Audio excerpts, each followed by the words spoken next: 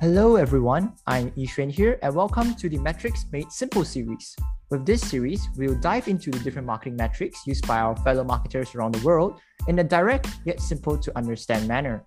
For the carousel version, feel free to check out my LinkedIn profile, that is Hong Yixuan.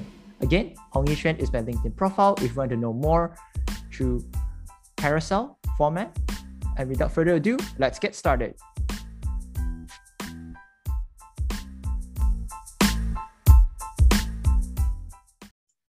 Hello. For today, we're talking about unsubscribe rate, specifically for emails.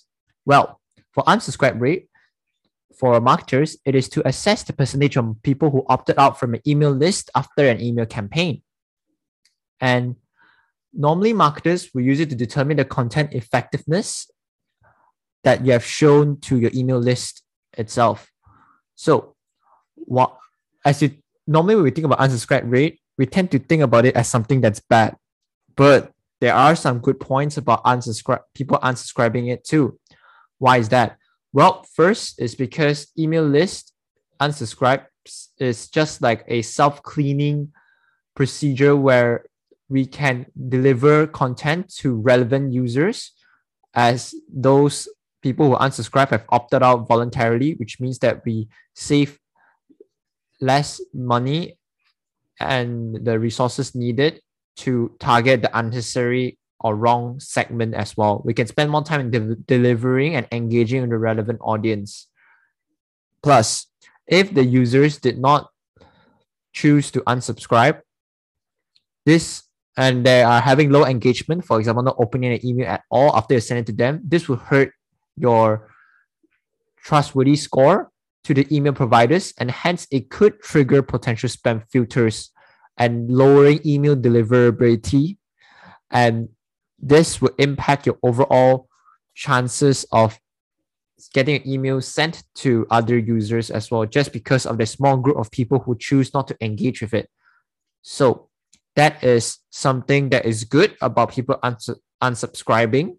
And before you rush in and use unsubscribe rate to measure the email campaign that you're running specifically, do note that sometimes people unsubscribe due to a gradual process of seeing the unsatisfactory content shown by your end, and hence don't just rely on this metric when it comes to measuring the success of your email content.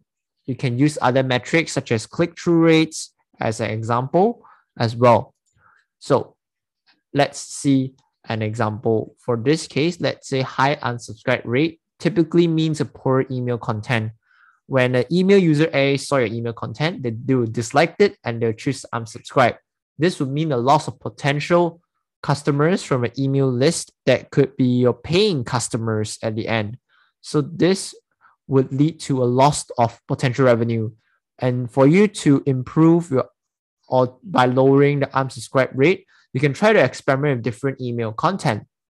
So how do we calculate it? Imagine you're a marketer testing two email content. First email content aims towards email unsubscribers and email sent, where you have 20 in total for people who unsubscribe out of the 50 emails you have sent. Whereas the second email content, you're sending to 100 people and there are only 10 email unsubscribes. So which one has a better performance in general? We can decide it by assessing the total number of unsubscribes with the total number of emails sent. So for this case, as you can see the email content, the first one has 20 unsubscribes out of 50 emails sent. So this gives us around 40% of people who hated our content. Whereas the second email content, you have 10 unsubscribers out of 100 emails sent. It will be around 10% of people who unsubscribe it. And hence, you could kind of think about it as 10% of users who dislike your content. So overall, for this case, we will opt for second email content because they have provided a lower unsubscribe rate after that campaign itself. This means you're showing more relevant content. So this is a way for you to use unsubscribe rate as one of the metrics when it comes to evaluating the email campaign performance. So that is it for now, and I'll see you next time.